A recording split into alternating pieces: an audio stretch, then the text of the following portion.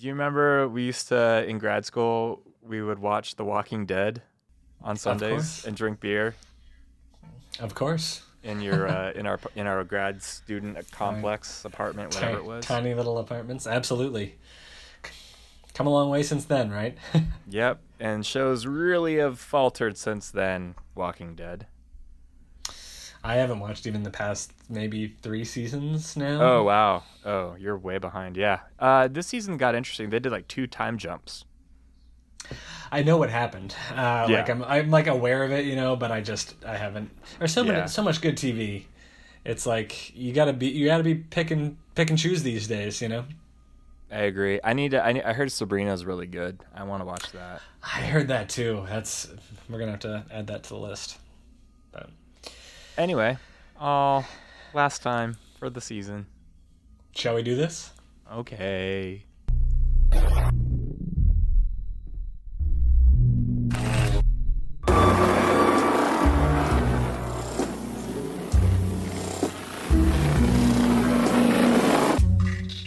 Good afternoon, everybody, and welcome to This American Horror Story, an unofficial podcast about the FX hit show American Horror Story. I am your host, Tyler Moss, here with my co-host, Chris Husted. What's up, party people? Hey, Tyler. Man, 10 episodes in the bag. Apocalypse. And it's not even Thanksgiving. Not even Thanksgiving. So much to talk about. These past couple episodes, we haven't had drinks in hand. This is the afternoon, so I'm drinking hot cider. No, not spiked, just hot cider right now. To kind of get my mental juices flowing before we really dig into this. Wow. Yep, that was a lot. There's so much to talk about. I'm really excited to dig into it with you. Before we dive into anything, I just want to thank everybody for listening this season, for the kind of community chatter and theories and everything that's gone on Facebook has been awesome. I feel like we've cultivated a pretty solid community. I feel, people are bouncing ideas off of each other. I've even incorporated some of the things people said into kind of my outline for the discussion of this finale here. We've been using them all year. Continue to love the emails and the messages and everything. Again, it's This American Horror Story on Facebook, and of course, This American Horror Story at Gmail on email. And then, of course, now that the season's over, continue to rate us and review us, and we can, hopefully get out to an audience when this hits Netflix and we get a new wave of people who are enjoying this season. Thanks to all the people for all the reviews recently. We've gotten a good amount this season on iTunes. So thanks for the good ones, and I guess thank you for some of those bad ones. The feedback is worthwhile. We try to improve. Yeah. But seriously, thank you for taking the time. I know that's an inconvenience to go out of your way and do that, and that means a lot to us regardless. And the other thing I will say is, we always get a lot of requests as to what we're doing in the off season, and I think we're always a lot more ambitious in plan than we end up being in execution. We had 1 bonus episode last season. We are, kicking around the idea of in the new year, probably taking a break through the holidays because everyone's busy anyway. But potentially doing something. We've got a few ideas in the bag. That we're gonna keep brainstorming what we might want to do next. But if there is something specific you want to see in the off season, go ahead and pitch it to us. I know there's a million people saying Murder House. That's always a possibility out there, but we also have a different potential idea that maybe we'll just save that for after all of the American Horror Story is over, like circling back to the first season. But maybe we would go back to it in off season. I don't know, something to consider. But if you have an idea of something that you would be curious to hear us talk about, we'd love to hear your thoughts too, and you can send those to us privately or on Facebook. With that being said, shall we go ahead and kind of get going on things here? Here we go. Let's do it. So, Apocalypse Then. Obviously, that is a allusion to Apocalypse Now, although nothing like Apocalypse Now. But that's the word. I never saw here. Apocalypse Now. So. It's a war movie. I mean, it's not at all like this, but there's a lot of violence, which I guess there is in this episode. So in that way, it's kind of similar. And then you have, you've got guns and stuff too, and we've got a little bit of that. Going into this episode, Billy Lord came out and said that this finale is so satisfying. When I read it, I could not put it down, and it tied everything in a perfect, tight little witchy bow. I think people will be really excited. It really is for the fans. That was a lot of build-up before going into this episode. Do you feel like, just first impressions, did it hold up? I don't want you to go into your review, but I just that set the bar really high, Yeah, I think she wanted people to watch the finale because she may have heard some of the complaints and criticism that a lot of people had about this season, particularly the last 2 or 3 episodes. But I think it achieved what it needed to do for the season. Mm-hmm. For American Horror Story, I think it achieved it. Yes. I'm excited to talk about it. I mean, I would agree with you that I've got a list of outstanding questions I want to ask you about, but I feel like there's a lot of great moments in a very American Horror Story type way that made me, I don't know. We'll see where we end up by the time we're finished talking. Before we really dive into it, I'm going to go ahead and call the subtitle of this episode American Horror Story: The Last 15 Minutes of Ocean's 11, because I felt like this is like when you see like the background of like how they pulled it all off kind of thing, and there's all the twists and turns, and that's, I mean, yep, I like that. And it felt like it was obviously a very frantic pace almost, but that's kind of what I feel like they were trying to pull off with this.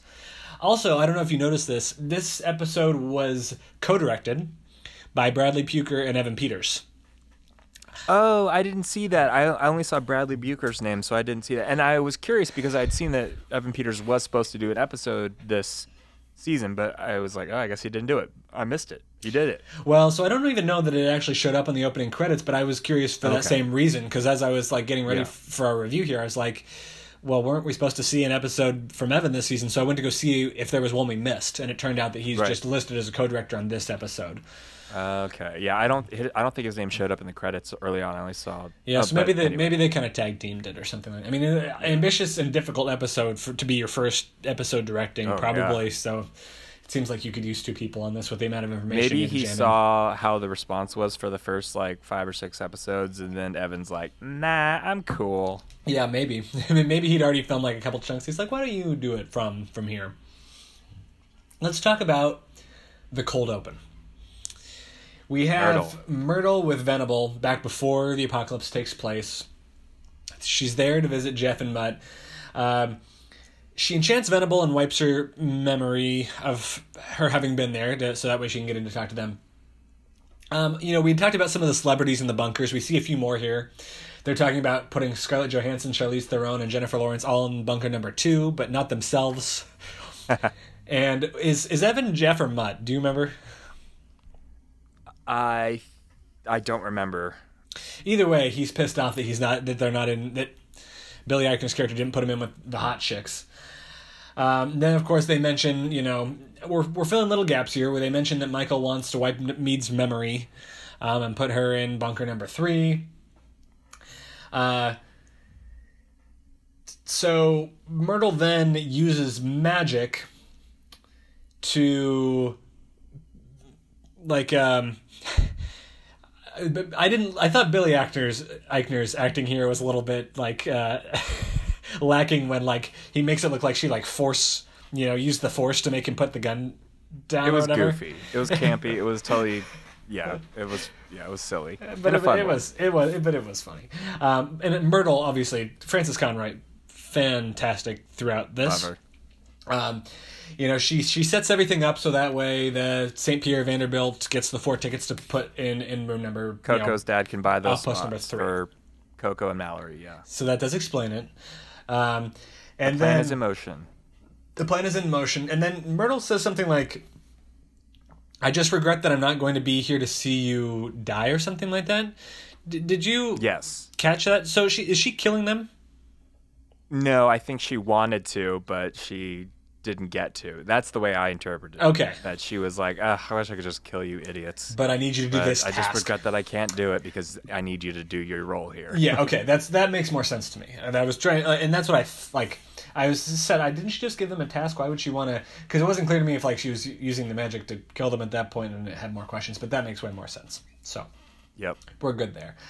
I mean, not the most explosive cold open we've seen for a finale, but I will say that it was a lot of fun time again spent with the Myrtle character, which we've gotten way more of, I think, this season than we got of her in Coven, and I've enjoyed that. This is the most I think we've ever seen Frances Conroy. I think that's true because she's normally kind of playing the peripheral sidekick of someone. Yeah, like the really great cameo, the scene-stealing cameo in a lot of situations.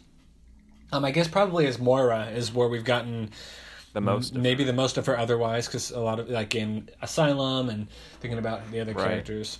I had read somewhere that originally, and this might be a total lie because I'm not remembering it correctly, but I remember, I think, reading that Frances Conroy was only supposed to be in 3 episodes this season, but just people like her so much, and Ryan Murphy was really enjoying this character so much that she got written into essentially the entire season. She had a Jesse Pinkman moment where they decided to keep rolling with it. And I'm glad they did. I think, Me too. I mean, she's amazing. We'll continue to talk about her as we kind of go through everything. So back in the Swamp House, obviously, you have the Coven realizing they're not in a position to overcome, and counteract the nukes. They can't actually prevent the apocalypse from happening. So they talk about how they're going to plant Mallory and Coco in the bunker, which is with the identity spell, which is kind of what we'd surmised by this point. This is a surprisingly emotional scene. Coco's very upset that she's going to be a jerk to Mallory, which I think is... Which still doesn't make total sense, but whatever. I think it's a little over dramatic, but I think that it's supposed to, remember how at the beginning of the season I was like, I think that Coco's kind of an asshole. I don't like her character. I think it's supposed to show us that she was supposed to be an asshole all along, and they actually are really good friends, and that's why we were deceived this whole time. Which, it's kind of fun. I like the Coco-Mallory friendship. I just wish it had been built up a little bit more throughout all those flashbacks when we were doing all these other things. So once this identity spell happens, even though it was super sweet and had a lot of, I guess it had a lot of significance emotionally for the viewer, but it could have been a lot stronger had we spent more time with him in the middle of the season. Just a minor critique. I mean, I think the most powerful connection, obviously, is Coco's choking on that thing and Mallory saves her life. But you're right, you don't really see a whole lot of, friendship building in those flashbacks because there's really not time for it the way the season was written. Yeah. Also in this scene, I will say that I was looking at, I was thinking, well, why can't Madison also go? And, they've got these 4 tickets. Too, yeah. And I think it must be at this point because Michael knows what the other witches look like. And it's intentional that he's not till this point seen Coco or Mallory, so that way they can be incognito and won't be recognized. Mm-hmm. But there's a couple pretty spectacular time jumps that happen here. From there, we jump forward. I don't know how quickly. Well, I guess this isn't that far forward yet, but like Madison, a day or two. It's the scene with Madison's Dude, whatever. But their memories have already been wiped. We see the scene where the powder blown in their face again, which is what Cordelia ends up doing to reverse the spell back in the Warlock School later on. And then, of course, they're going to Gallant's salon, and this is also when Madison finds out about the morning show, and they decide they're going to enact some kind of revenge. Well, her and Myrtle want to burn Dinah on the stake, but they decide that they can't. Madison immediately, it's like, she just walks in. First of all, she sees the bus thing, and if you notice, the Dinah Stevens show is on Wednesdays. I liked that. Just like American Horror Story. But how she puts the pieces together so quickly to figure out that Dinah did the double cross was a little much for me. But I do like that she approaches Cordelia and Myrtle and says, I want permission to burn a witch. Right. I thought it was a fun little bit, but then I like how when we're talking about time travel and the way time has to play out, that we need to let things go through its paces and all that kind of stuff. So I guess that's where the plan stands at this point in time. Back at the salon, we find Brock sitting in the seat next to Coco, I think, at this point. So we realize that's when they must have their relationship. This is in 2015, right? So if we said the apocalypse happens in 2018, right? It was October 2018. So this is 3 years. So there are 3 years elapses where their memories are wiped, I guess, before Michael is actually able to carry through the nuclear apocalypse. I think that's right. Is it 2015 or is it 2018? Yeah. So there is a time break here a little bit. Mm-hmm. And then, of course, we jump forward in time again, past the apocalypse to Mallory showcasing her power to Michael in the bunker, the scene we've already seen. And we jump forward to Cordelia, Myrtle, and Madison busting out of the grave. Because of the healing properties of Louisiana mud, they have not deteriorated.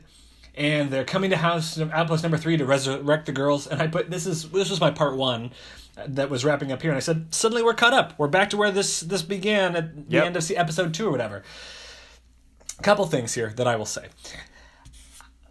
First of all, so I think if I'm understanding correctly and weigh in here, it seems as if there was a spell that they cast where they were not really dead. They were just buried underground.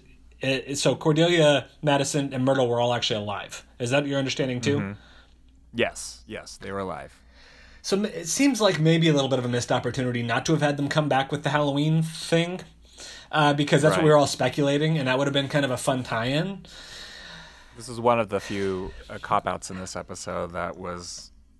I mean, it's American Horror Story, so we'll go with it, but it could have been a little thought out better or planned. It's addressed, because Michael makes the comment that like a cockroach that they survived or whatever, so it's, he does... They do acknowledge it, but it does seem like that would have been a fun and easy tie-in that they didn't end up following through with. Other thing I was going to ask is, were you, like me, disappointed not to actually see any bit of how Michael helps usher the apocalypse on? I almost feel like there could be a whole another season in between what happened at the end of in between 2015 and 2018, leading up to the end of the nuclear end of the world, almost, Right. Yeah. No, I think this season was sorely misnamed. It should have been called Pre-Apocalypse and Post-Apocalypse, not Apocalypse. But I think there's a lot of things missing that actually could have been focused on during some of the episodes where we thought they were too much of a sojourn. Right. With different characters that didn't really matter. We could have spent some time looking at those questions and compelling narrative threads that didn't seem to have any direction at all, including what happened between those 2 points in time. And I feel like I would have liked to have spent a little less time with angsty Michael and a little bit more time with glammy Michael, when he really found his groove. Yes. And was able to summon Rubberman or whatever. Exactly. Yeah, I want to see more of that. I would like to have seen what happened when he visited Outpost 1 or 2. Yeah, it seems like there's some other... That would have been a more fun sojourn, in my opinion, frankly. Yes.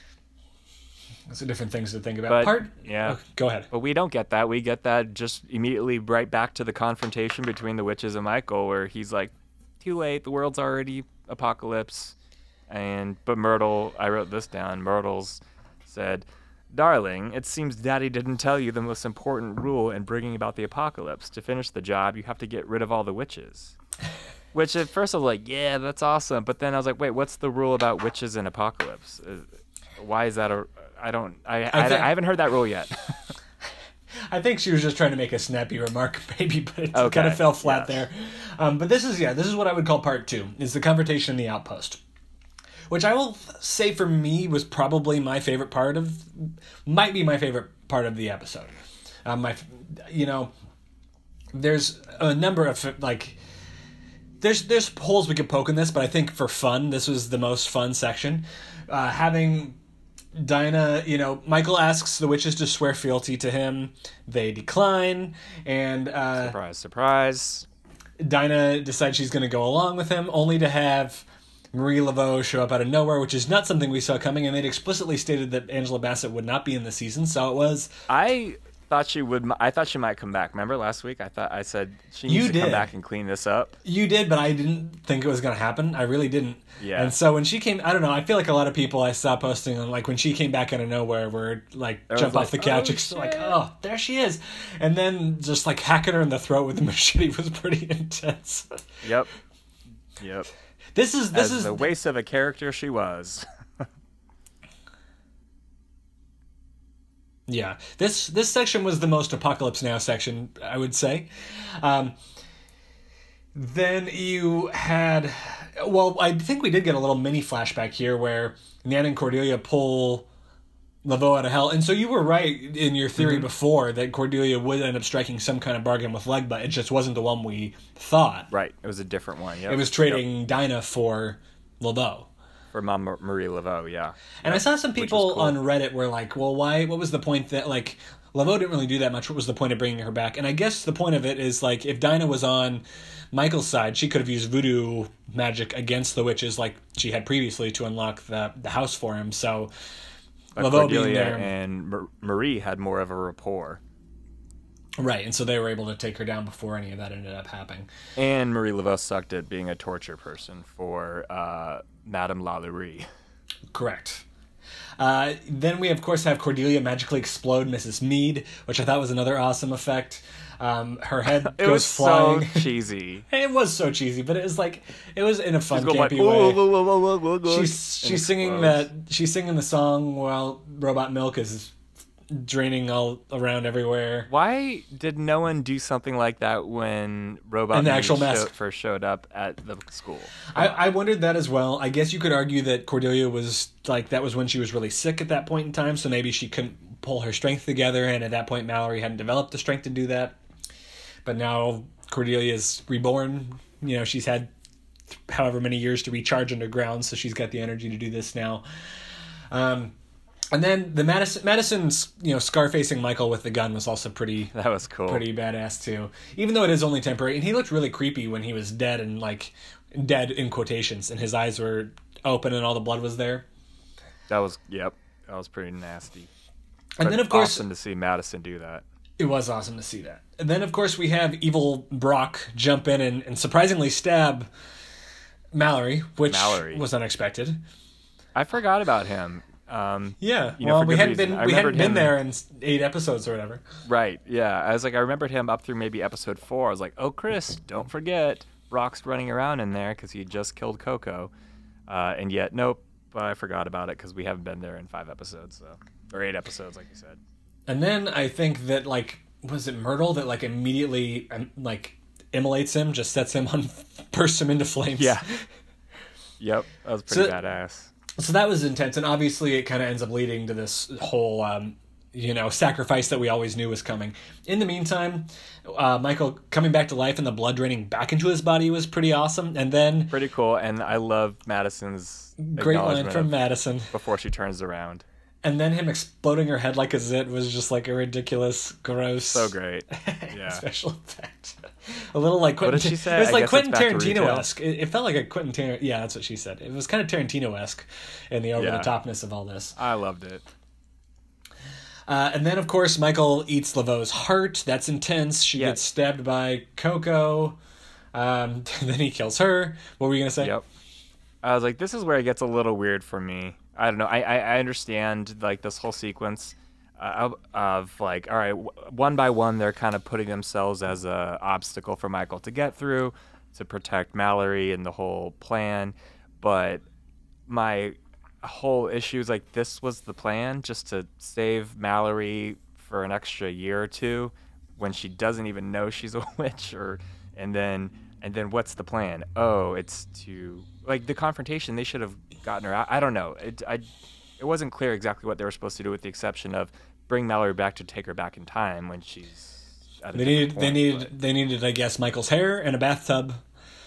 And it just, I don't know. It could have been a little more thought out for the years they spent preparing. True. They were so smart. They are so smart. And this part was so stupid. Like, each of them one by one. Like, I know, I'll stab him. I know, I'll do a voodoo spell. Come on, ladies. I love you. You're all smarter than this. Yeah, I mean, it seems like, part of it is they just don't know the extent of Michael's powers. They know they can't stop. Obviously, they know that they can't stop him then. They just need to, like you said, bide time. So everyone each person is kind of going through their own sacrificial, stop him stage. And they all know it's coming. So in a way, that's kind of, like, sweet and emotional, I guess. Of course, the climax of this... if I cared more about Mallory. Fair, and that's very fair, and I think that was maybe the biggest wasted opportunity of the season, was not building up Mallory before she had her memory wiped or anything, as, like, we see her magic, but not, like, getting a little bit more backstory of, like, where was she before she came to I need to connect with her more. Yeah, I totally agree with you. I feel like that was where we I'm could have rooting used for more. him, but yeah, just Maybe like an episode that was like just a flashback that was all Mallory's lead up story. You know, like her would have been better than Robo like made. like her Harry Potter origin. Like, you know, basically like what the first few chapters of the first Harry Potter book are, where it's like, you know, the moment she realized she was magic, just like making that emotional connection or something. Of course, we do have the really emotional scene where Cordelia like stabs herself in the chest, which is pretty fucking intense. And of course, like, so well, I thought this scene was like awesomely acted all around. Like, Michael looks genuinely shocked that she would do that, and it, like, kind of that's why he doesn't get to Mallory in time. Sarah Paulson's acting I thought was great. Myrtle being like, obviously she knew this was always coming, but still being so distraught. I mean, this was the original plan all along, like before they even did the identity spells, which was that Cordelia sacrifice herself so Mallory can get all her power. Right, exactly. So we always knew that was coming, but it was still cool. There was a great be the supreme. Mm-hmm. There was a great line here that was, I think Cordelia says this: Satan has one son, but my sisters are legion, motherfucker. Yeah, that was badass. That was pretty badass. And I mean, the way she killed herself was just so intense too. Like I said, I think that whole part 2 section was solid for me. Yeah, like, obviously, I agree. Holes you could poke in it, but the Laveau surprise, all the special effects leading up to it, with that fun finale, I thought it was very fun. So, let's talk part 3 now, jumping back to Murder House in 2015. We're at the scene where Constance finds Michael having killed the priest that she'd brought to exorcise the demons inside of him. If we remember in the current timeline, or the timeline that we've seen before, this is the point at which Constance decides she gives up on him and she goes and takes the pills and kills herself in the murder house. Right. In this scene, she is more aggressively fed up. She is, you know, done taking the blame for him.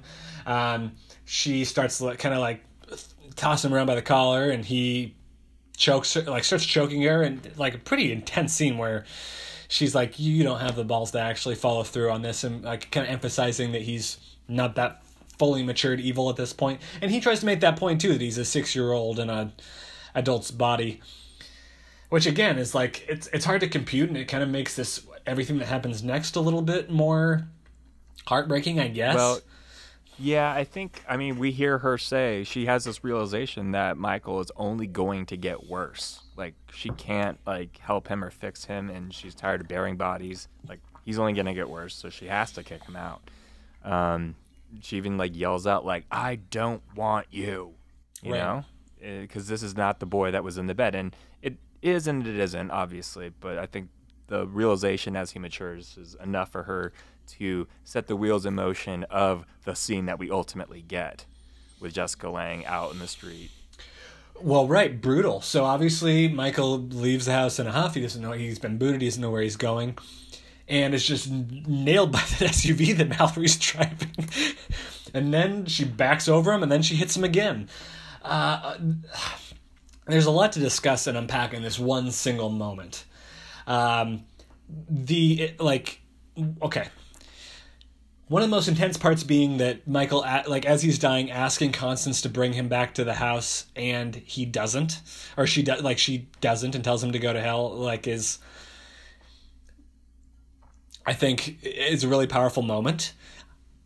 I also I personally, again, felt kind of bad, even knowing what he becomes.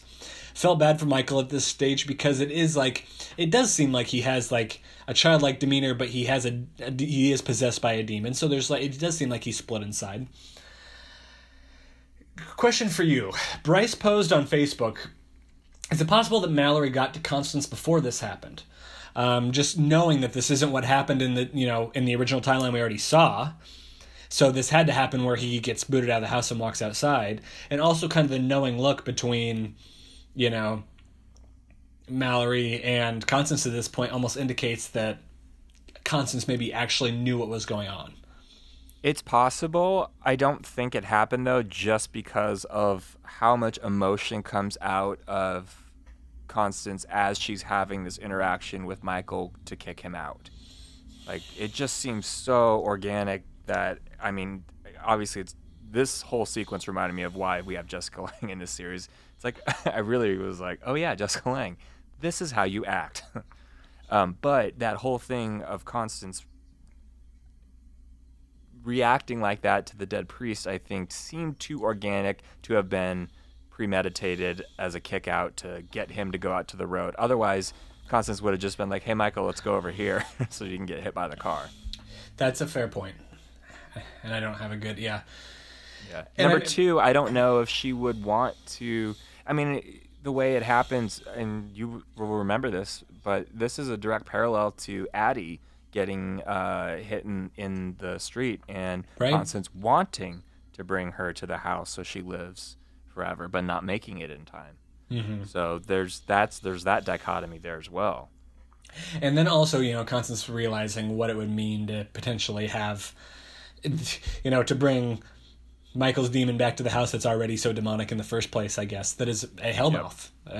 Yep. We've kind of determined. But I do understand like that, there's that deadpan. I interpret it as deadpan look that Mallory gives Constance after she's hit Michael, I think twice maybe before the final one, where it's, I kind of interpret that more as a like, we both understand that this is necessary to be done. This guy's the devil. Yeah. There's just like I think that works because like you said, thinking about the moment that Constance just had, there's been piles of dead bodies already at this point in time, and she obviously knows something different's going on. I guess the question being, what provoked Constance to act differently in this particular scenario than the one we already saw? And who's to say? But yeah, I believe also wasn't that the first time that he grew to that size after, and then that's why she brought the priest in, maybe? I think that maybe sounds correct. I think you're right that that's the first person he's killed since he grew. Right, because she's like, you're not my grandson. Right. Now I kind of want to go rewatch that scene in episode 6 to see exactly where, because if I remember correctly, we see her like peek in the room and like basically like scream and then like kind of like stumble away crying while Michael just kind of smiles at her, and then it cuts away. So theoretically, she could have gone back in the room at that point and had the confrontation in the timeline we saw. It's just a part that got kind of skipped over in Constance's retelling. And maybe she does boot him from the house, but then he ends up coming back, and that's when she decides she needs to leave this earthly plane to get rid of him. Mm-hmm. Right. So maybe he does get booted from the house at that point in time anyway. But I'd be curious to go back and see. But obviously, like, pretty intense scene. Like, killing him with a car is not what I expected. Then again, they made such a point of demonstrating how incapable he was throughout this whole stretch of really getting in touch with his powers. He hasn't eaten the heart yet. He doesn't really know he's the Antichrist, all this stuff. That it's not like, the super demon he is when he's back in the post-apocalyptic world and can come back from gunshots. He doesn't have any harnessing of his demons yet. And I think you kind of see that in the birth scene, like the scene where he eats the human heart and you see the shadow, like that winged shadow behind him. It seems like that's when the demon powers really bloom in him in that way, in a way that he can control. So I saw a lot of people online saying, well, how could he get killed by a car? But I think that's got to be the explanation, at least as far as I think that's what it is. That was my first response too. Like, a fucking car? Seriously, that's what it took? Right. Come on now. Also, Mallory, finish the job, please. Like, he's still alive when you drove off.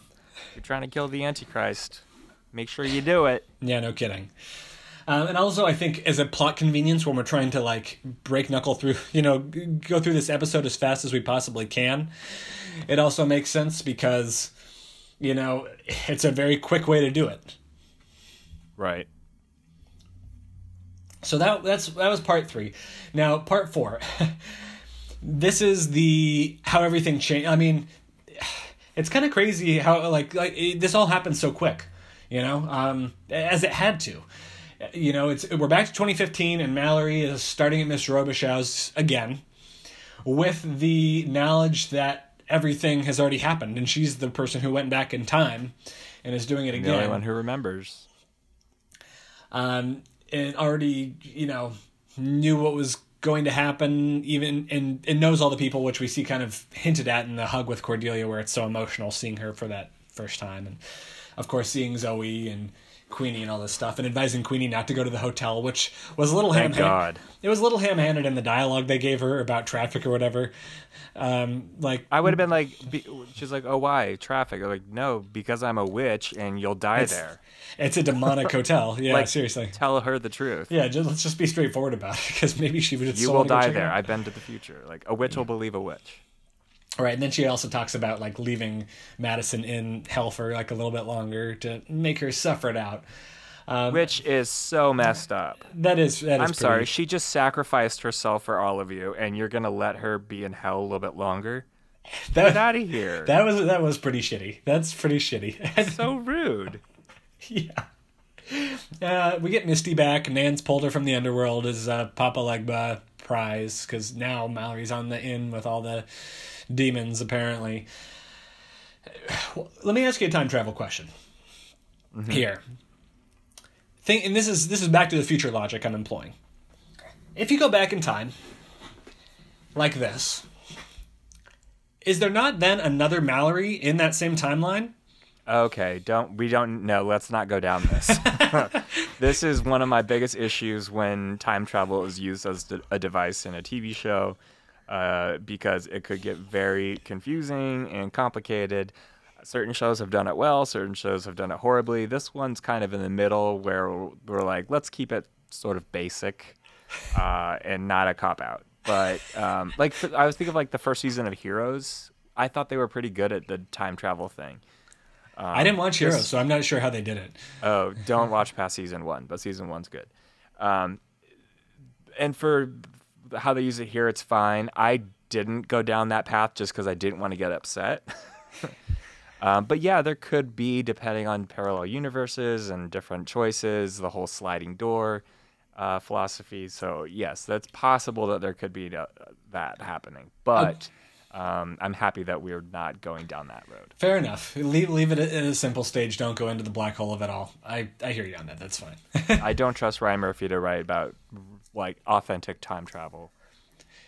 That's fair. Because we would then have a lot more questions. And then, of course, jump ahead then into, we've got a series of jumps, but we'll call this part 5. 2020, where we get our original little lovers, Emily and Timothy, who run into each other at a protest. First of all, I don't know why they go on a date here, because he seems like kind of a little asshole and she's like an activist, and you wouldn't think that she would like be impressed by the fact that he cites his 0.07% Brazilian heritage or whatever. That seems like something that she would be really pissed about, because he's effectively appropriating that culture. And that seems 100% exactly what I thought. Plus, I mean, I think the reason why they reference it is just to make that whole DNA thing again that we heard about, from episode 1. But yeah, bring it back to that would be a huge red flag for her to date. And she'd have to be really like in lust with him to look past that douchebaggery. Which apparently she is, because 1 year later they're already having a baby. Jesus. And it's pause, jump forward 3 more years, Satan. Another spawn of Satan. Mead and Black Pope show back up at the front door. We see a scene very similar to the end of Murder House, where you have the baby that's about the same age as killed the babysitter in a rocking chair, blood everywhere. And this is kind of where we end it. And a couple things of note here. To some degree, I think this is kind of a depressing ending, at least in my opinion, because Bryce was the first to point this out on Facebook, but I've seen people basically talking about the implications of fate here, and it being that, the moral is that, like Judgment Day in Terminator, Judgment Day is going to come no matter what happens. And even if you interfere with time travel, there's a trajectory that it's going anyway, and it's going to arrive there by one means or another. Exactly. You just kick the can down the road a couple years. And so basically what and someone else would point it out, and I think this is a good point, that the whole point then of the Romanoff flashback potentially was seeing that history is going to go the direction it's going to go no matter what, even if you intervene in different ways. Which I think that could have been made more clear if that was the aim of it at the time, but maybe they wanted this to still kind of be a surprise. My favorite comment that I read online about this was that the least believable part of this episode was that a millennial couple a few years out of college with a baby in their early 20s would be able to afford such a sweet mid-century home in California. I like that. Yeah, no way. Unless they had a lot of rich relatives die. No way. But before we go into kind of these loose ends, where do you land on this ending? We kind of have this whole happy ending. Mallory brings it all together. And it's not the happy ending we thought it was. I don't know. No, it was happy enough. I didn't like the prologue. I think it was like, I don't know. All the quick time jumps it's just a little too much just to show that exactly what the message that you just said. But I think I'm trying to read into it more. Remember that Emily and Timothy were picked because of their DNA. So, a theory is maybe Michael really wasn't the demon that was... Maybe Michael was more like a prophet demon, and they wanted to preserve Timothy and Emily's DNA because they knew that their baby would be the actual Antichrist. I don't know. I think that's a fair theory. I think the other alternative theory to that would potentially be that Emily and Timothy were a failsafe of sorts in case that Satan did place them in the bunker basically in case something happened to Michael, so that way there would have been another baby. Of course, this then leads to the question: if they hadn't died by eating the apples, would they have had a second demonic baby in the bunker? Would there be two children of Satan or would in they the same just bunker? Have a regular baby? It's a really good question. It's also interesting, obviously, that this particular baby goes to show that you don't need to be have a demon screwed by a demon in order to have a demonic baby. I'm not sure if there's a message in that at all, but it's an interesting thing to consider. I think I do like this as an ending because we complained about the kind of tidy knot, for instance, that they've tied all the murder house plots in earlier this season and stuff like that. And I like this not being, as happy an ending as we had anticipated. And I kind of like the Judgment Day message of it, that, another apocalypse is just going to come. All you did was kick the can down the road. I would have preferred it if they didn't do the 3 time jumps throughout this prologue or epilogue, this course. I would have liked the hint that their baby might be the next spawn of Satan, but we went all the way to the the blatant over the head. Maybe we flash forward and they have a baby and they just say, "Hey, have you seen the babysitter?" And then cut from there. And I immediately was like, "Oh god, the babysitter's probably dead." Or just seeing one crow show up, or the Black Pope show. Just a hint of something, as opposed to a full-on 4-minute epilogue of telling us that it's coming. And we already knew it was coming when the crows were circling the house. I felt like and it's the ominous sky. Yeah, you knew what was coming already at that point. I also feel, and this is kind of nitpicking at this point, I also don't think you needed the whole having them meet again, showing how they met up again. I think there would have been a way to just show them together, and you could have someone give a one-off statement about I don't know, we met, it's our anniversary dinner from school. Yeah. There would have been a way to put it all into one scene. I don't know that I love the time jump either, but I like the idea behind it. I like the idea, the fate implication behind it. I think it kind of adds a deeper layer to it. Before we go into the outstanding questions I have with this season, I want to ask you to sum this up and rate the episode first. Okay. I think, and I'm going to rank this on how many stars, Uber or Lyft stars for Madison Montgomery, which was a great sequence. I think, I've mentioned this earlier, I think the title was misleading. We're talking about this episode. Yeah, this episode. So don't read the season. Yeah. Okay. So this episode was fine. It accomplished what it needed to, tying up some stories. It did not do a great job as a service for the entire season, but it did enough for me that I was happy with where we were at and what was resolved. The group I was rooting for won, kind of, and I wasn't as upset with the ending about, or how it says that everything's still going to happen no matter what.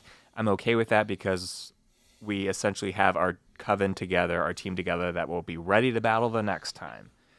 And they figured out how to do it one time, and they'll be able to do it again. Didn't know it was going to be this soon, but I'm cool with it.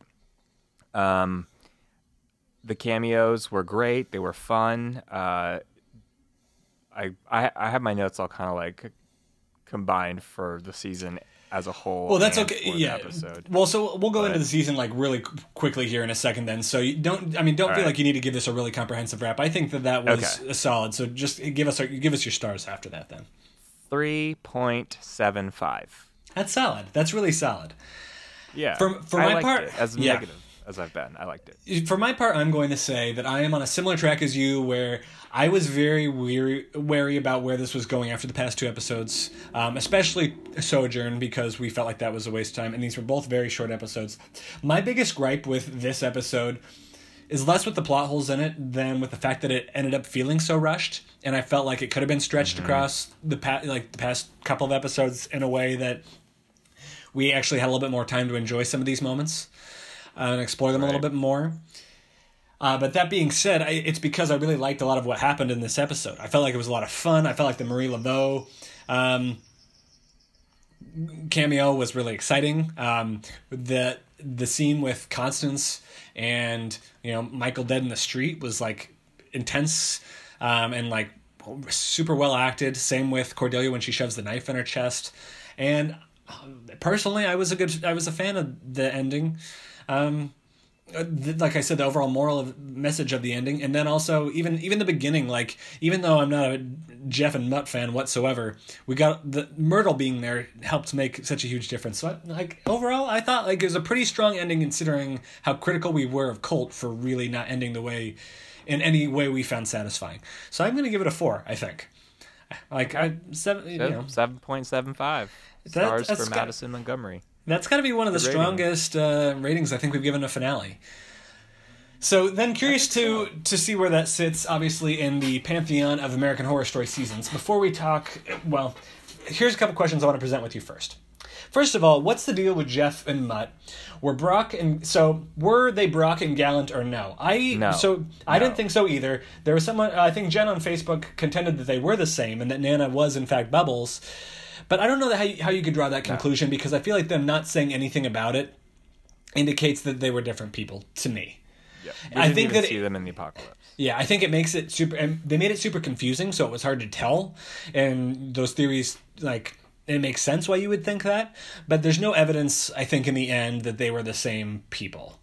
Also, Evan Peters' character in as Mr. Gallant was gay, and I don't think his character as Mutt or Jeff was, and not that you can't cast a spell to change your orientation, but that just seems like they wouldn't do that. I don't know.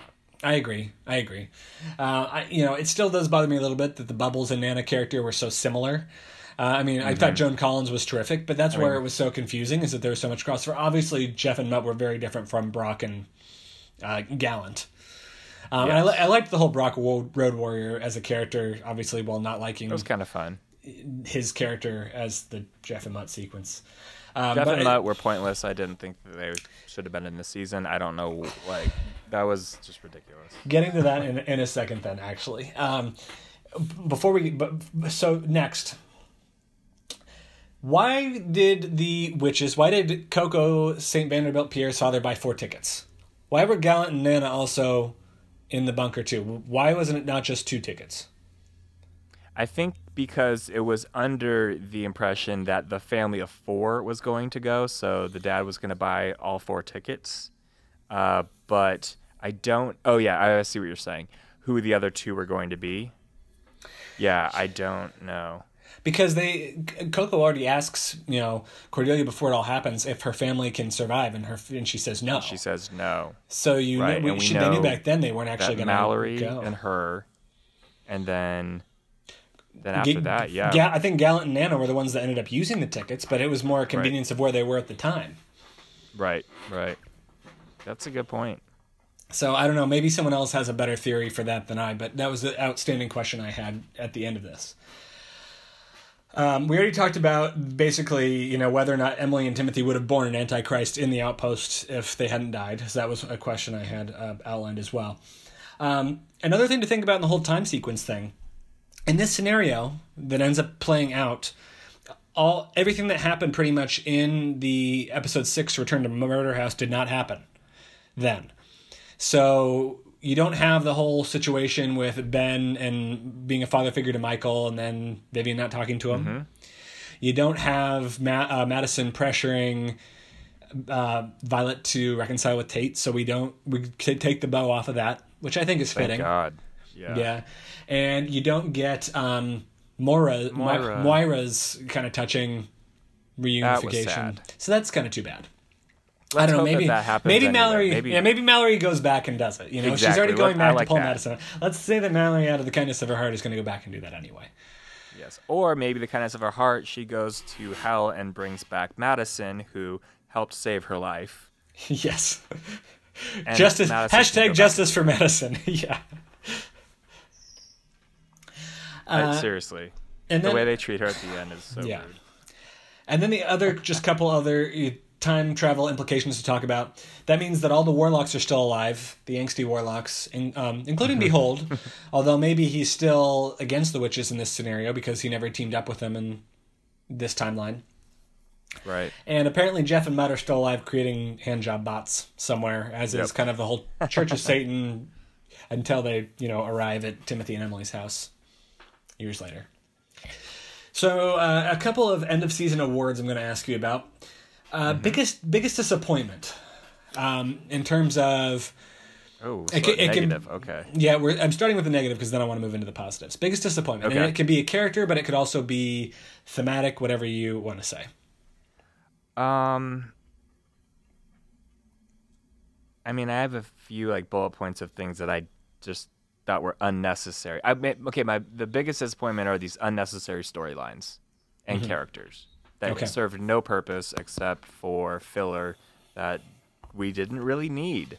And it detracted from our main characters, and particularly Mallory, who I wish we'd spent more time with doing other things than magic, so we could connect with her more and make her more compelling. So I want to root for her and be a part of her evolution.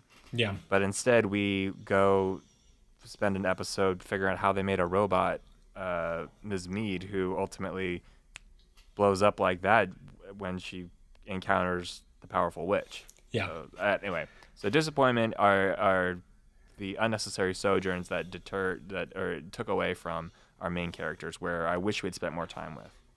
I think that's a very fair one. What about you? I'd originally put Jeff and Mutt just because they bother me so much. Well, yeah, we talked about them, But I actually think that now that I think about it, my biggest disappointment is in agreement with you, having not spent more time with Mallory, because I think we spent so much time with Michael. I think the season would have been a lot more effective if we had spent an equal amount of time with Mallory and gotten parallel stories for each. Right. They go so far out of their way to talk about Michael's dark parallels to Jesus. Well, why instead of doing that, we could have just had kind of like a alternate, Mallory taking maybe the alternate path and being the foil to Michael in that more way where we get more depth to her character. So I do think I agree with you. I think that was a pretty majorly missed opportunity there. Best newcomer this season. Oh, Billy Porter. I think that's a good one too. I had written out, candidates include Joan Collins, who was great. Cody Fern obviously played such a huge role, and then Billy Porter. But I think of all of those, I would agree with you that I think Billy Porter was my favorite too. Yeah. Yep. Behold. I gave so Billy Porter I gave Rookie of the Year. Nice. Okay. So that's the same thing. But I do have another person in sort of a role, like, and I'm curious what you would pick for this. We're going NBA here, but who's your sixth man award? So we're effectively talking like a good cameo type person that played well, and I mean, Billy Porter filled that role for sure too. The other one You could that swap these two for me, but yeah. I guess the other one that I would have to end up landing on that I felt really gave this season a lot of.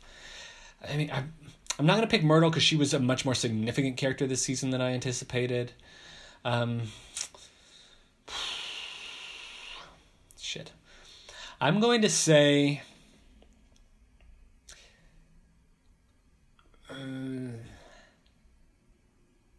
I want to hear yours first. Okay. So and this could be sixth man or rookie of the year, but Joan Collins would be my other one. Like, I think she did a great job, and she stole scenes she was in. Especially as Bubbles was my favorite compared to Nana. I think I thought that Joan Collins was terrific. I don't think Nana was a necessary character. I would have been fine with just Bubbles, but I guess we wouldn't have had enough of her. I'm not going to call her sixth man though, because I don't know that she was really that necessary to the plot. Although I think that you make a great point. I'm gonna say Coco. I didn't like her at the beginning. Yeah. I felt like I felt like I really came around to her character by the end. She has the emotional moment. I thought that she's really funny, and when you get kind of the calorie counting and all that stuff, and it ends up playing a more significant role in the end. And especially because I didn't like her at the beginning, I think that's what I'm going to give it to. I think a note on Coco, and I agree with you.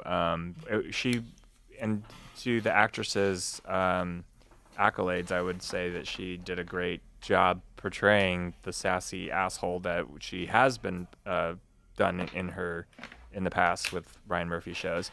But she did a really compelling, sweet, friend.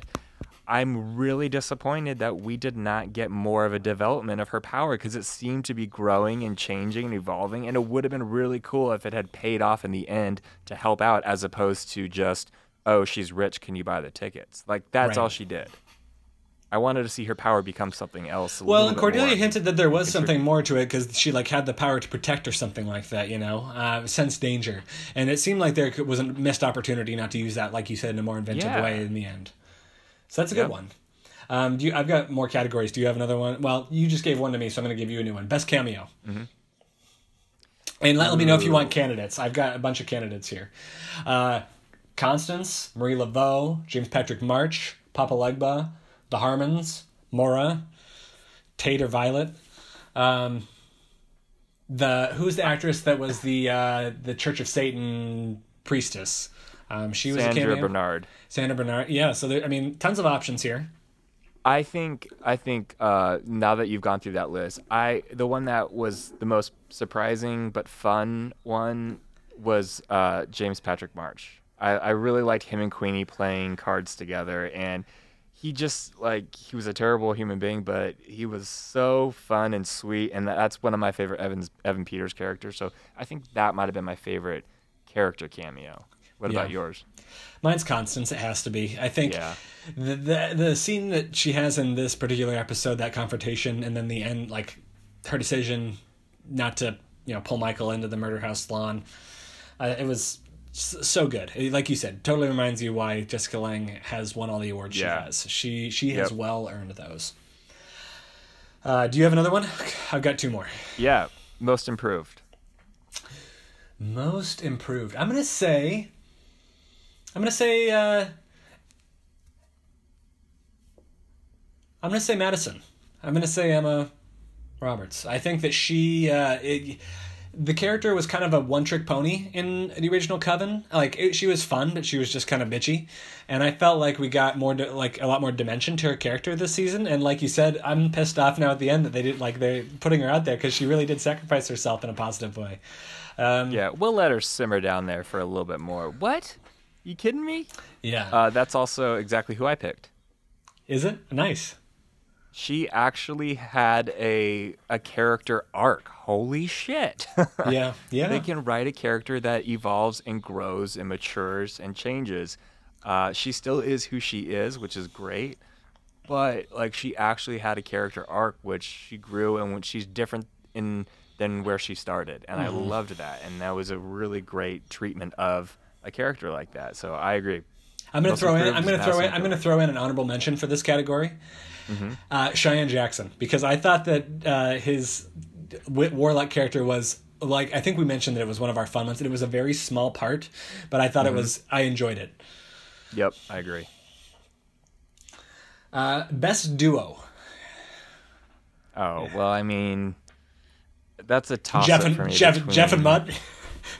Oh, God. Yes, I would. If that ever was the case, I would never watch the show again. I actually would say that it would be Myrtle and Bubbles. I thought the two of them together were super fun. And I know Madison and Behold were great together too, but Bubbles and Myrtle were hilarious. What about you? There's so many good options for this one. Obviously, Bubbles and Myrtle, Madison and Behold. Coco and Mallory is, arguably one. It's not mine, but it's arguable. And also, I think you could say Cordelia and Myrtle too. They had some touching moments toward the end there. But mine was Madison and Behold, and I think that Bubbles and Myrtle was a great one, and I think they're hysterical, and I really love their interaction. But we had more time with Madison and Behold, and I felt like I liked how they were. Yep. I mean, and I think this is all a lot in conjunction with Madison's character arc this season. Madison's growth, yeah. But I think that they're, I don't know. In retrospect, it makes me like the Murder House episode even more. And especially thinking now that like the idea that all ended up getting erased too, I think adds a lot more power to it, and it makes me feel a lot better just in reflection about the whole little bow on the Violet and Tate thing and everything. So, I think Madison and Behold were mine. Right. Final category, MVP. That was my final category too. I'll go first for this one. Okay. I will say at the beginning here that the most visible character, without question, was Cody Fern as Michael, which is interesting because he was a newcomer and had to do so much screen time. And I will give him an honorable mention for that because even though I didn't love him in every instance, he did have, I thought, a lot of powerful moments, and I thought he had to work with a arc that was not the best. I think, it's not his fault that they had made him angsty for so long. He's 30. Is he? And he was playing He's 30 years old. I looked it up during the episode because when he's playing the kid again, I was like, he plays a good teenager. How old is he? He's 30. So he's got good. That baby face. Him and Finn Wittrock have that baby face because I think Finn Wittrock's in his 30s too. So I think that he did a really solid job. I also think you can always give props to Sarah Paulson and all her different characters. Obviously, she was doing a whole lot. I thought Venable was a fun one at the beginning, even if ultimately somewhat pointless. Nothing. Yes. And I thought Cordelia was great. But I'm going to give MVP this season to Frances Conroy, to Myrtle Snow. She was a lot more central character than she had been in Coven, where she was kind of the funny side person. She was in only maybe half the episodes, I feel like, in Coven. But she was obviously played such a huge role here. She was scene stealer in all of her scenes. And I think that her being kind of the advisor, the one who guided Cordelia through the whole process and everything, and kind of Mallory as well, really lent her character a lot of gravitas this season. And there's been a couple times where maybe she almost deserved it, but we ended up giving it to Jessica Lange instead. And I think this is when it's paid off for her, in my opinion. How about you? I am just going to echo everything that you just said because I also picked Frances Conroy, Myrtle Snow. It was finally great to see her step up into the spotlight or given that opportunity. And yeah, everything you just said is exactly how I feel. I love her. And I think hopefully this shows in the final remaining seasons of American Horror Story that she gets more of that chance to be characters that she just nails. Mm-hmm. Now, down to the ultimate season ranking. Do you have your rankings, or do you want me to remind you of your rankings? I have my new rankings, but I don't know what my old ones were. So before the season began, your rankings were Freak Show at 7, Coven at 6, Hotel at 5, Cult at 4, Murder House at 3, Roanoke at 2, and Asylum at 1. Oh, well, this has changed a little bit then. Might have do you want changed me to too. count them Might have down? changed too in other ones, which is interesting. Yes, I do want you to count them down. Okay, number 8, Freak Show. Number 7, Hotel. Ooh. Number 6, Cult. Number 5, Apocalypse. Number 4, Coven. But those are kind of tied together. Interesting. So number 4, you have Apocalypse below Coven. Coven. Okay, interesting. But I kind of want to. But they're kind of like tied together. But then you've also pushed Hotel and Cult down below those two, which is interesting. I wonder if this, having seen this, made you more nostalgic for Coven. I'm sorry for interrupting you. I just think that's interesting. No, that's fine. Yeah, so Coven, and then the top 3 are Roanoke, then Murder House, and then Asylum. What about yours? So mine have changed a little bit as well, in an interesting way. For me, interestingly enough, Cult dropped too, I will say, and I don't know why. Yeah. It's for some reason in my know why memory, either. I don't like. I remember not liking the ending, and now it's like I feel like compared to past seasons, it's dropped significantly for me. It was before it was Freak Show at 7, Coven at 6, Hotel at 5, Cult at 4, Asylum at 3, Roanoke at 2, and Murder House at 1. And my ratings are now Freak Show at 7, Cult at 6, so it's dropped a number of spots. Coven at 5. You should start with 8. Oh, sorry. Let me do that again. Apologies. Freak Show at 8. Freak Show at 8. Cult at 7. Coven at 6. Hotel at 5. And I'm going to put Apocalypse at 4. Nice. Asylum at 3, Roanoke at 2, Murder House at 1. Which to me means that Apocalypse helped boost redeemed itself. It helped boost Covenant and also redeemed itself. I think to a certain point in the final episode, not enough to bump it into the top 3, I think, but enough to put it higher than I had thought it would be going into this finale. I will say, again, death meant nothing, which was frustrating when you think about it all. But, Myrtle did end up coming back in the end, which is interesting. And, Michael's dead now, so that's something. And it was really fun to spend time with the old characters we loved, with Myrtle, with Madison, with Constance. And then we got some really fun new characters like our Beholds and John Henrys and that kind of stuff as well. I think what we've learned after this season is they should have done an actual show based off of the Coven characters as opposed to trying to work them into different seasons. And that could have been the biggest reason we love this. Yeah, and that could have been my biggest disappointment too, was that it was mislabeled, like we talked about, a Coven Murder House crossover when it was really Coven sequel a cameo from Murder House akin to the cameo that Asylum played basically in Freak Show, for instance. We've had kind of these things before. So it wasn't really... calling it a crossover was too strong. But I want to encourage everybody to go and post their rankings, too, on the Facebook page in the comments to this, and let's debate what fits where. And I mean, we're all going to have different tastes. But it's fun to see where we all place Asylum. Mine will change tomorrow. It's fun to see where we all place Asylum. I don't know why Hotel's moving up in my memory, but I think it's so and it's dropping campy down and glampy in mine. that I'm liking it more.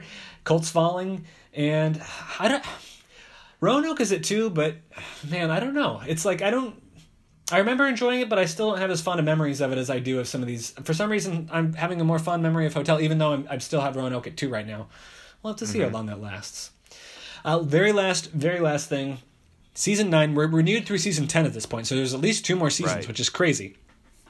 They did, in theory, leave this open for an additional Apocalypse 2. I hope they don't do that. I don't think it would be, regardless, it definitely won't be next season.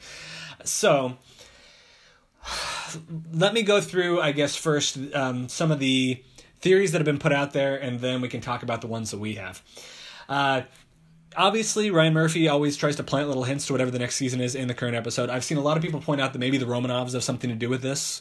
Maybe it takes place in, Bolshevik Revolution Russia, which I don't know how interesting that would be. It seems kind of weird. And, people are always throwing around some of the ones that we have been asking for a long time. Summer camp, which I think would be, again, really fun. There's so many options. I hope they hear us on that. I hear people on Facebook are posting that one as well. Aliens in a more direct form than Asylum addressed them in like a Roswell type thing or something is one we've talked about before, and I know other people put out there as well. Let's see. Michael on Facebook threw out some ideas like an old Western ghost town. We've talked about Hills Have Eyes type thing before. If thinking about hints, one of the ones that I was thinking of is potentially more of a, one where robots play a more prominent role dealing with technology, like a Black Mirror type thing going on. I mean, we had a robot obviously in Miss Me, but we weren't really dealing with the real idea of robots on a more grand scale than that. You know what I mean? So, right. I like all of those. Do you have any others that are? No, the ones I thought were traditional slasher. We still kind of want that. I'd like that, like the summer camp type of a thing. An alien invasion needs to be done correctly, not as a tack on to Asylum.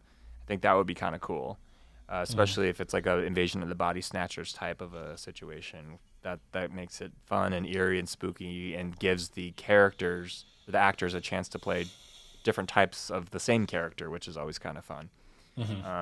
But I don't, the only other thing that I've thought about is anything military-esque. We haven't really gotten into that world. Yeah, and that's there's, true. Biowarfare type things that Apocalypse kind of reminded Pandemic. Me of. We might have even mentioned pandemic kind of idea before. And that would be something that's on new territory. Totally. Yep. It could be really interesting. We'll find out in a year. Yeah, I guess, we'll obviously be talking about it and buzzing about it when we get there. But we'll be in touch in the new year, obviously, everybody. Again, we want to thank you all for joining us on this ride. It's been a lot of fun. As always, fun to revisit these characters and discuss this show with you all. And I don't know, really, I think we can both say we really have enjoyed ourselves, even in this kind of condensed 10-episode season. And we all hope you have terrific holiday season. Yeah. As always, catch us on Facebook at This American Horror Story and thisamericanhorrorstory@gmail. And you can please go rate us and review us now that the season's wrapped up on iTunes. We sincerely appreciate that too. Kris, where can people find you between now and whatever is happening with us next? Twitter and Instagram at Kris Husted, Kris with a K. For the last time this season, how about you, Tyler? You can find me on Twitter at TJMoss11. Thanks so much, folks, for joining us, and until next time, happy huntings.